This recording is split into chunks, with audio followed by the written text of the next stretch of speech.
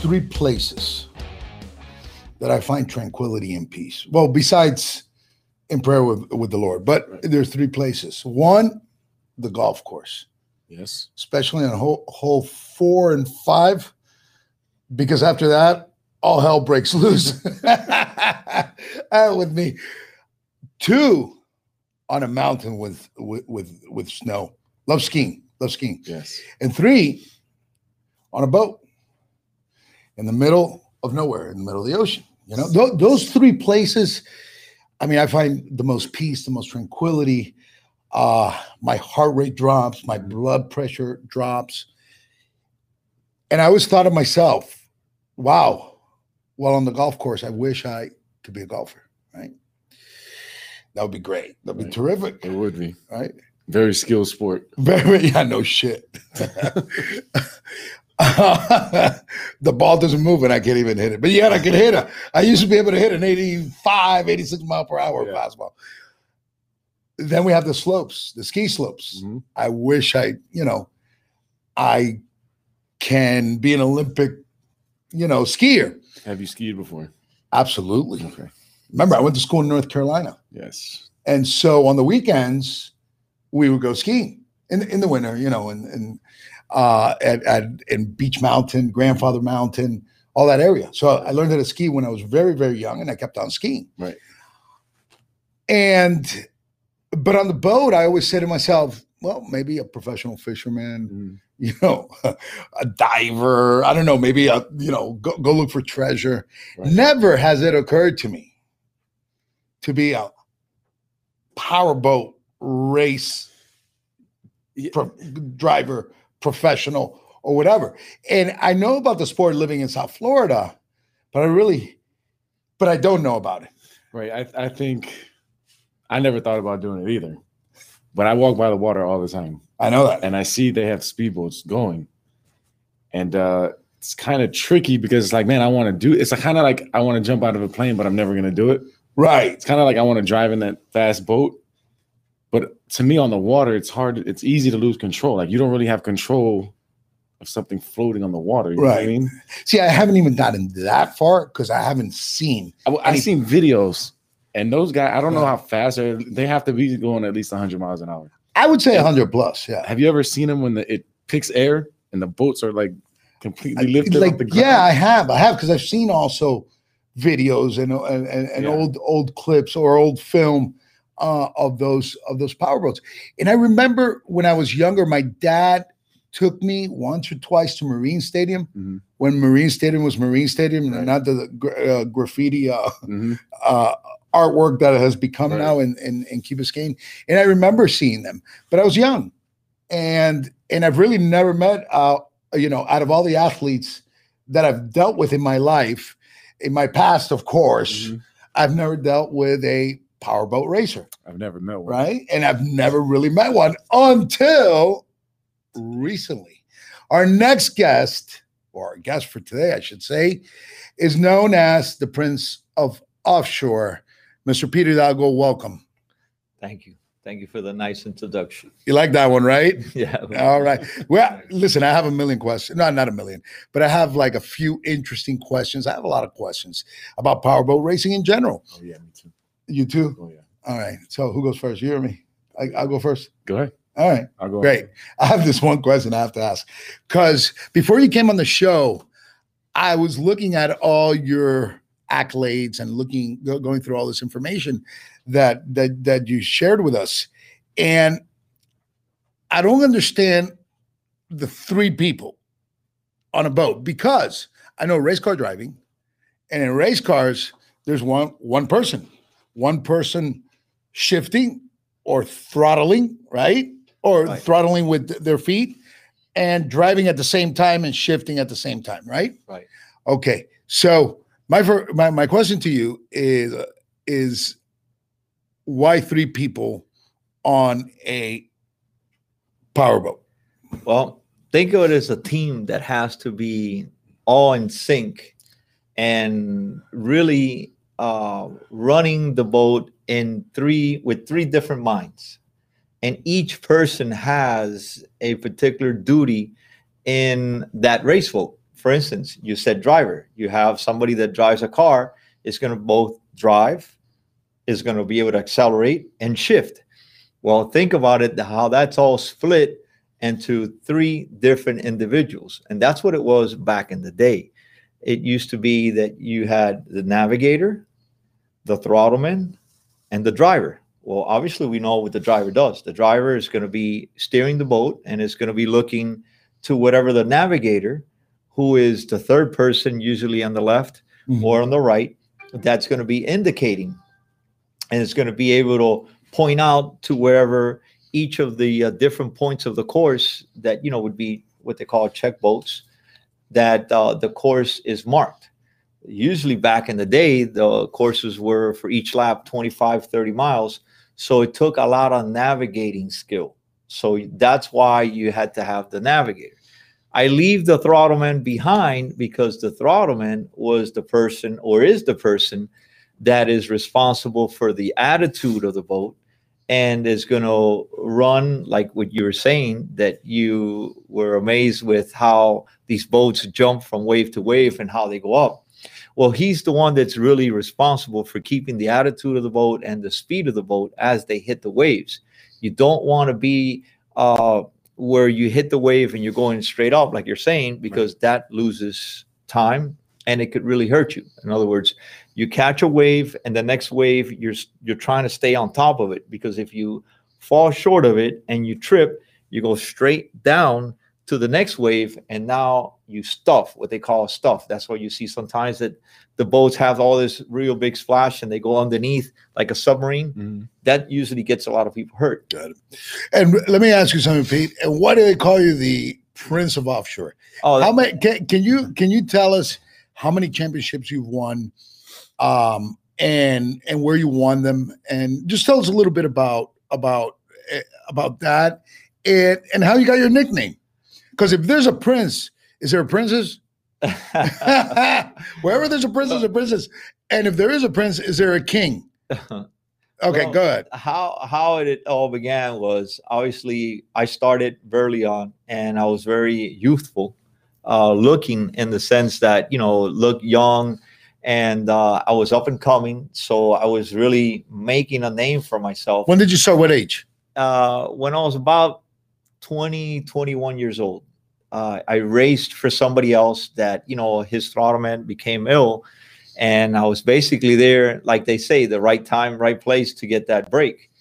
And the person went ahead and told me, he says, "Hey, you want to throttle?" I looked at him, I said, "Sure." And that was my break. I went out there and performed, really well. And, we were in 3rd place, I believe, at the time, before we had an engine problem that we blew the drive. And, we fell back. But it made such an impact that, I put notice that here I am. And you were his guy. And basically after that, I started throttling and then, started where I decided that, well, I'm going to do this for myself, and I got a boat, bought a used boat, started building it. And I basically re-rigged it and made it race ready, because there's the pounding that you took back then was considerable. So you had to have the type of rigging that you would find on an airplane or something that would have major impact, major vibrations. So we did that, and we redid the engines so the engines would have more horsepower. And we just, started making a name for, in this case, a name for myself with our team. And that boat was called Miami's Best. It was a signature 28-foot. And we were running against much larger boats and beating them. So how big are the boats normally? It depends on the class. It was because I was doing it in a local level. So they had like this, what they call the Sportsman Series. And they would allow for local racers that, that raced on weekends against one another, finally be organized and say, okay, you want to find out who's the fastest? Come over here. We're going to run 100 miles or 70 miles, whatever it is, because different classes ran more miles than others. Right. And our first 2 races, we won. And then I'm surprised that you said it was 30-mile distance, the race? Each lap. Each lap was 30 miles. So if you have 5 laps, that's 150 miles. I would have never guessed it was that far. That's Yeah. that's fun. Now the races and the races they run now, they're 5 miles a lap. So while we have one leg that was 5 to 7 miles, they do a whole lap. Because the reason they did that is because they want more exposure. They want more spectators to see this phenomenon, like you said, of watching these boats jump up and down, race one another. So by making the courses shorter, they now have more racing. You know, you get to see them because they're more bunched together. See, back in the day, as you were, let's say, the better boat or whatever, you start stretching and making a distance between the next person or whatever. Now they're so short that the distances that you make might be maybe 3 or 4 boat lengths. It makes it more exciting. It makes it more exciting for the spectator. Right. For the old guys, you know, meaning the true and blue, like you have baseball, that you have, you know, the traditions. Well, the traditions of offshore, you know, there's that controversy of, okay, old versus new. Right. Oh, you would never touch me if we were running real offshore, because the old offshore guys call the new guys bay shore, right, because they're running around the bay or close to shore. So it's sort of like a little. It's like the MJ. It's like the MJ LeBron controversy. Right. Exactly. What's the speed that you guys maintain, like consistently? I know you probably go up and down. Yeah, the boats now, for instance, I have a good friend of mine, Steve Curtis, you know, and, you know, I get to talk with him a lot. And he, you know, is running upward into the 150s, 160 miles an hour. Whoa. And when you have that kind of speed, you're running at an average of maybe 125, 130 miles more. With that being said, and you know the risk of the waves and the boat bouncing and it could go down or up, flip. Right. Is there any fear factor? Oh, that's the part of the adrenaline. Right. There's like you started to say when you guys were talking about the golf, going back to that, the golf, the skiing, and when you ski, you're jumping over slopes, you know, and you're jumping over little berms, you know, and you're sort of you know, getting the feel of everything, and you're in control. Well, in offshore, you're not only racing against a fellow racer, you're racing against the elements, right, meaning you're racing against what's in front of you, which is the ocean, the waves, and each wave have a wave pattern. You become that, you start catching that, and you start seeing, and you're able to identify it. There's always, after, let's say, 5 or 7 waves, there's this one wave that is really there to really make you sort of like letting you know, hey, you can't beat me, because you'll never guess me, and you'll never figure out how you do it. You try to do it by being prepared for that one wave. See, I know all about the elements now. Right. Because I went skiing. Right. And I thought it was me versus me. Right. Until I made the wrong turn and I went straight down a mountain, and I probably rolled. We talked about that, right? Yeah. I probably crashed 400 yards. Wow. My gloves, boots, everything was right. flew off. I remember. I know the I feeling. realized I don't have control over this sport. Right. My surroundings is a big part, which, yeah, you know, I've seen videos on the boats, and I always see them like, it looks like it's really hard to control. Right. Like when I drove a regular boat, and me just going 30 miles per hour hitting a wave, it's kind of like, it's scary. Yeah. Right. You know what I mean? I don't know how you guys do that. There's an intricacy of what I just said right now with the waves, because you're following the waves. But the guys now, how they run, and of course I haven't run with that new setup the way they run now, because it's a lot of turns. So now how you set up your boats are now more set up for going fast and coming out of a curve, because there's so many of them that as you come in and go out, you have to be ahead of whoever, you know, you're coming in or you're trying to catch up to. If there's a little bit of rough, then whoever has that talent to be able to run hard, because that's the thing that, you know, when you have that 1 to 2, 3 foot chop, most of everybody that's racing, they have that capability. So when it starts going higher at a higher speed, now it takes more talent, because now you have to, what we call as throttlemen, play the piano. The piano means that you're playing with the trim tabs, which are the tabs that control the attitude of the boat. So as you go down, the bow of the boat stays sort of level, or that you take a wave, it won't put you straight up, like you said. And then you have the drives, or in this case, if you have outboards, you have the outboards that trim out. That's what gets you the speed. So once you find that balance between both and you're able to run over that stuff, then you're really flying. So the water conditions won't cancel a race, will it? Because it's not like they could go out there and pave the ocean. So you could have a set date, go out there, and you don't know what the water's going to be. Back in the day, the guys would look forward to that, because that would separate who was who. Right. You know, who were the bad boys that could run no matter what conditions. And then there are, of course, the guys that were praying for the flat water, that they were super fast. And then you really had to be on your P's and Q's, you know, to really make everything fly. But when you went into the rough water, it was like this extra thrill that you were not only going against the best of the best to say, I'm it, I'm better than you, I'm whatever.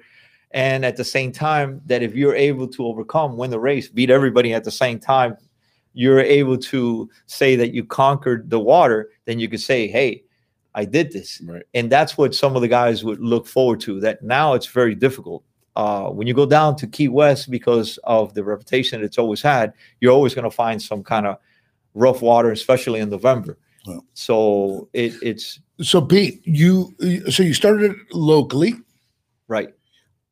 You were racing for someone, then you went ahead and got your own boat, your own race team, Miami's Best. Love the name, by the way, 305, right? Miami's Best.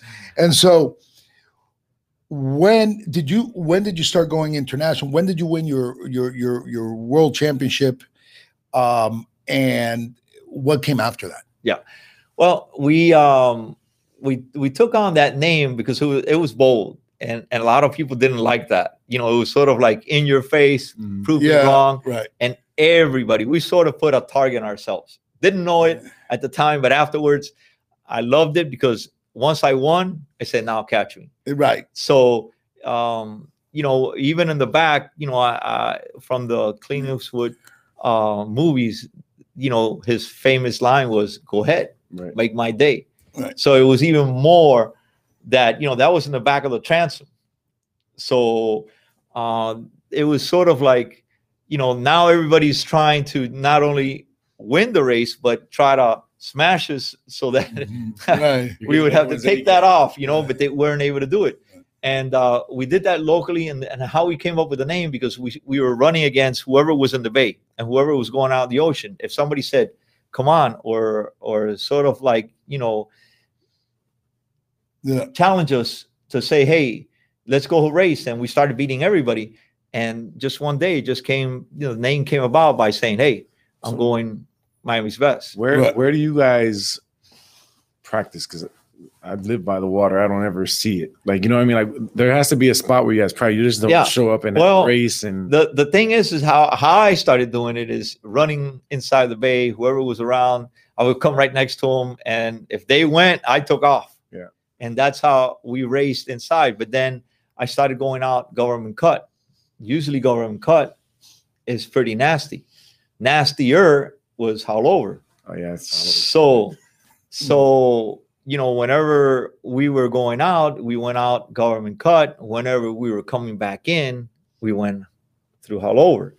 So we would get the boast of, you know, being able to go on that kind of water and come through it at a speed that, you know, said to me, okay, you know, you're getting better and better. But the practice, really, to answer you, the practice was going out in the ocean and learning mistakes. I spun out.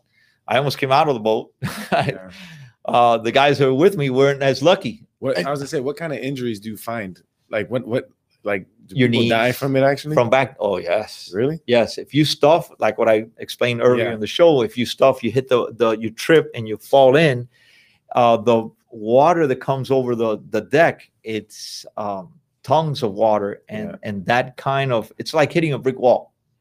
So most people break their necks or break their backs. You know, they've had some real bad accidents. That's why canopies came into place. And, you know, we were one of the first to go full canopies. There were, at the time when we raced in '87, only 3 of us. Didn't you have an? I think I read that you had an accident. Yeah, an accident in New Orleans. Did you have saved my life? there? I'm actually here. Can you walk us through what happened with that? Oh, that was something. We're running with a new boat. Mm-hmm. It was a 32 skater that had been built especially for us, and we were running, and we were trying to get the bugs out of it. And like everything, when you get a new boat, there's different things that you're trying. Right. Everything is in a rush to put together because it's 2 of everything. Right. See, in a car, when you're running with a car, it's just the engine, the transmission, and then, the steering and so forth and so on. But in a boat, you have 2 of everything. So whatever you see in a car, it's duplicated. Car has wheels, has a transmission, whatever. The boat has the transmission, which in this case, it's called crash boxes. That's another story. Then you have the out drives, which, would be considered the drivetrain, the rear end of a car. And then you have the props, which would be considered the wheels, right, in this case. So you have twice as much of a chance of something going wrong, that it'll break, or have something to slow you down, because once you got one engine, everybody's going by you. Yeah.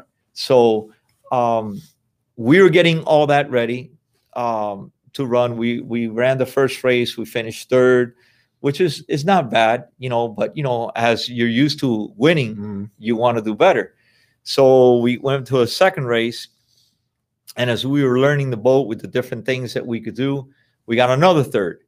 And so now we're in New Orleans, and I have a chance now to try to get the lead, and it's rough. It's really, really bad. That day, at least 6 to 7 boats had accidents. 3 that were major.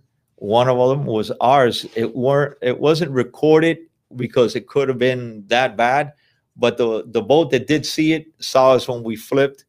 And take you before that happened is we're running and we're trying to catch up to the leaders.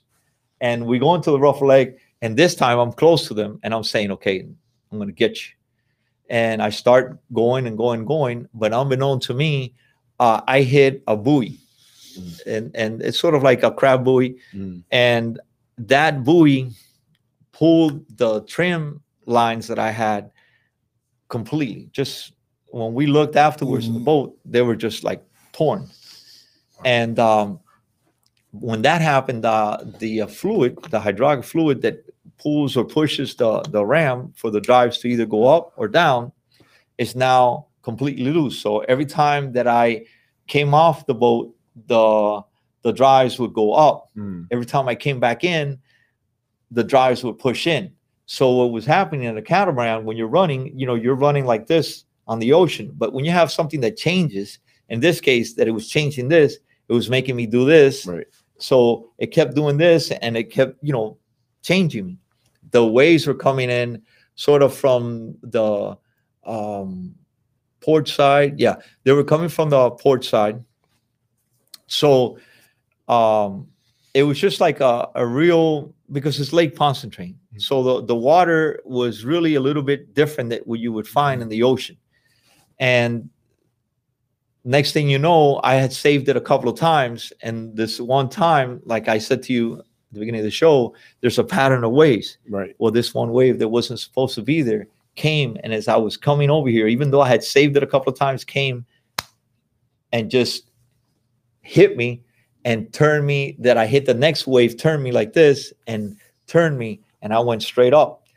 Now, mind you, the canopies were designed so that if you stuffed, like people were being killed or hurt really badly, because every time you stuffed, the water that would come from on top of the deck, would hurt. So, we did it designed for that, but not to be upside down. Right. In other words, to have the impact straight. So when I'm doing this and I'm seeing this, the first thing came to my head, I felt like a turtle. I put my head down and I'm bracing, because I'm saying this thing is going to shear this off. Right. And, that's it, whatever. Let me try to, put my neck in a way that, I don't know what I was thinking, but I know that I put you gotta get down. My neck down. Yeah. I'm strapped down in five 5-point harness, so it's not letting me come. So I'm upside down, so I'm seeing all this. We landed flat, ran from what the witness is saying. I don't know, because to me everything was so fast that you can't imagine. We ran upside down about 50 yards, and just like that, I mean, we bounced and whatever, but just like that, that wave that wasn't supposed to be there bounced us back again, blew a 5-foot hole in the side of the boat that we almost sank, and we were up. Mind you, the first thing that I came as a reaction was I hit the pumps. I hit the bilge pumps, because, I'm saying that, I'm seeing the boat starting to do this. So I knew that something was bad. I just didn't know how bad. And, we were able to, stay afloat. And then the rescue came over because everybody saw it. And then the one guy that, was a witness that was there taking pictures, had the camera, but when he saw that, he brought down the camera to look and didn't capture that. But they have, the eyewitnesses and all that saw it. So that was my episode. Were you? And then did you retire? Did you retire shortly after that, or you kept on going, right? After that, I was more determined. So much so that we hydraulic the motors, because when we stuffed, the water came into the motors. As you can imagine, the motors are on, water comes in. Hydraulic means when the water goes into the cylinders, to the engine cylinders. So now you can't move the engine over to start and all that. So I'm being towed in, and I'm about, maybe from that point, about 12 miles from where I was supposed to go. But if you're going 5 miles an hour, you figure it out. Yeah. It's going to take me over an hour to get there. In that time that I'm doing the first half hour, I'm working on the engines. And, I was going to take the plugs out, but I remembered and I learned how to, make the engines basically push out the water with the valves by tapping, slightly but continuously the engine with the starters, so it would have the vibration to let the water out. Well, make a story short, I got, like, after 35 minutes, one engine started. So I went the guy that's with me, mind you, he was never going to be the same afterwards, and I couldn't use him afterwards because we ran one more race together as a unit, and he just couldn't get over it. Every time the boat did this, a little PTSD there. He sort of started to say, "Careful, slow down." So Pete, let me ask you this question. You raced for how many years in total? I started in 81 and ended in 91. Okay, and today is it more organized? This league of this powerboat, offshore powerboat. I'm going to say racing? Is there a league? Is there an association? Yeah, there's definitely a league. It's just that it's several associations that that are working. We used to be under APBA, American Powerboat Association. It's the oldest club that has been. I'm sure it has competition now, right? Yeah. And most of them, are sort of like an umbrella. Their APBA gives them an umbrella for them to run their races. The oldest and that I was able to have both is UIM, which is, and you won a championship on there, right? Exactly. I think you won a championship in every single organization that was out there. We got our first right after I finished, running locally. Where one guy, and I was about to say, came over to me and said, "Yeah, you're beating up on us, but you can't compete with those guys." So I looked at him and I said, "You know what? You're right. I'm going to keep beating you guys. And if I really want to show that I'm the best, I'm going to have to go at the national level." So the next year, which was 85, we went. And our very first year, we won both the national championship and the world championship. Wow, that's amazing. So just off the rip. Yeah. And along the way, we were making a name. We were getting the gremlins off our boat, different things, and trying different things and making it faster, slower, and slower. So we came back again in 86. We finished second. Second in Gold Coast, and we won again a world championship. That's amazing. Does that sport have a big following Is he, or is it more international? I feel like that sport is more international. I'm going to ask you why. You know, the last now I remember where I would see an offshore boat all the time. Remember Miami Vice? Yes. You're too young. I remember Miami Vice. All right, the Miami Vice opening, right? It was the palm trees, the flamingo, and the boat. I remember that. And by the way, that was Pete inside the boat racing. I'm sure. Pete, what are you doing today? What are you doing now? What are you doing now after you retired? You put the boat to rest. Are you still involved in the sport? Yeah. After we got our 3 world championships, we kept competitively. We kept placing. We got third, second, this, that, all the way up to 91 until we had the accident. Just took the time off and basically, just focus on whatever the future was going to bring. And that's what brings me to what I'm doing now. We're working on a 40-foot open fisherman that is going to be sort of in competition in that category with the Freemans, the Invincibles, the Prowlers. And these are all what teams, racing teams? No, these are actually open fish that are really to go out, fish and have a fun time. Take them to, let's say, a sandbar, or take them to a little island. It's not offshore. No, but offshore. But racing fishing. but what I did was, in redesigning the bottom, that competitiveness, that racing part of it, right? Is that I wanted to be the best out there. I wanted to be the best performing, not only in speed, but in the rough water capabilities. Yeah. And I believe that, when we do come out and finally take it out, that's what it's going to be. Yeah.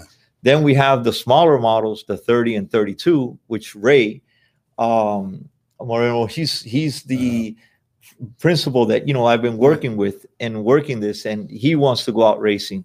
And I can't say that I'm committed just yet, but that blood seems to be you have it boiling. In you, right? You have it in you. And so we'll see what takes place in the future with that. That's awesome. I know you're very competitive. I've known you now for a little bit over a year, right? And I knew that Pete wanted to get fit and everything, and so I gave him some tips, right? That and he went out and he actually did it, and he got fit. He lost weight, right? And feeling like a million, right, Pete? And so I know that you have that competitive drive in you, and I think everybody that we've had on the show that is a retired athlete has that competitive drive, and I know that that's gone over to your, it spilled over to your personal life. Right. But I want to thank you for coming on the show. Okay. Thank you for, more than anything, for your tips. Yeah. And of course, your advice, because like you said, I went from a high percentage fat to a low percentage where, I'm hopefully getting below 15, which is, great. And, more than anything else, it gets me ready to be in shape that whatever the future is to come, absolutely, I'm fit for it. Because I think you can get back on the inside that cockpit and ready to go. At least you look the part. I've seen pictures from before and now, and you definitely look the part. So I appreciate it, and I just want to say that I had a great time at the Marlins opener yesterday. They should have never pulled the pitcher. Okay, I'm okay with the shift. I'm not okay with the pitch count. Then that's the ugly truth.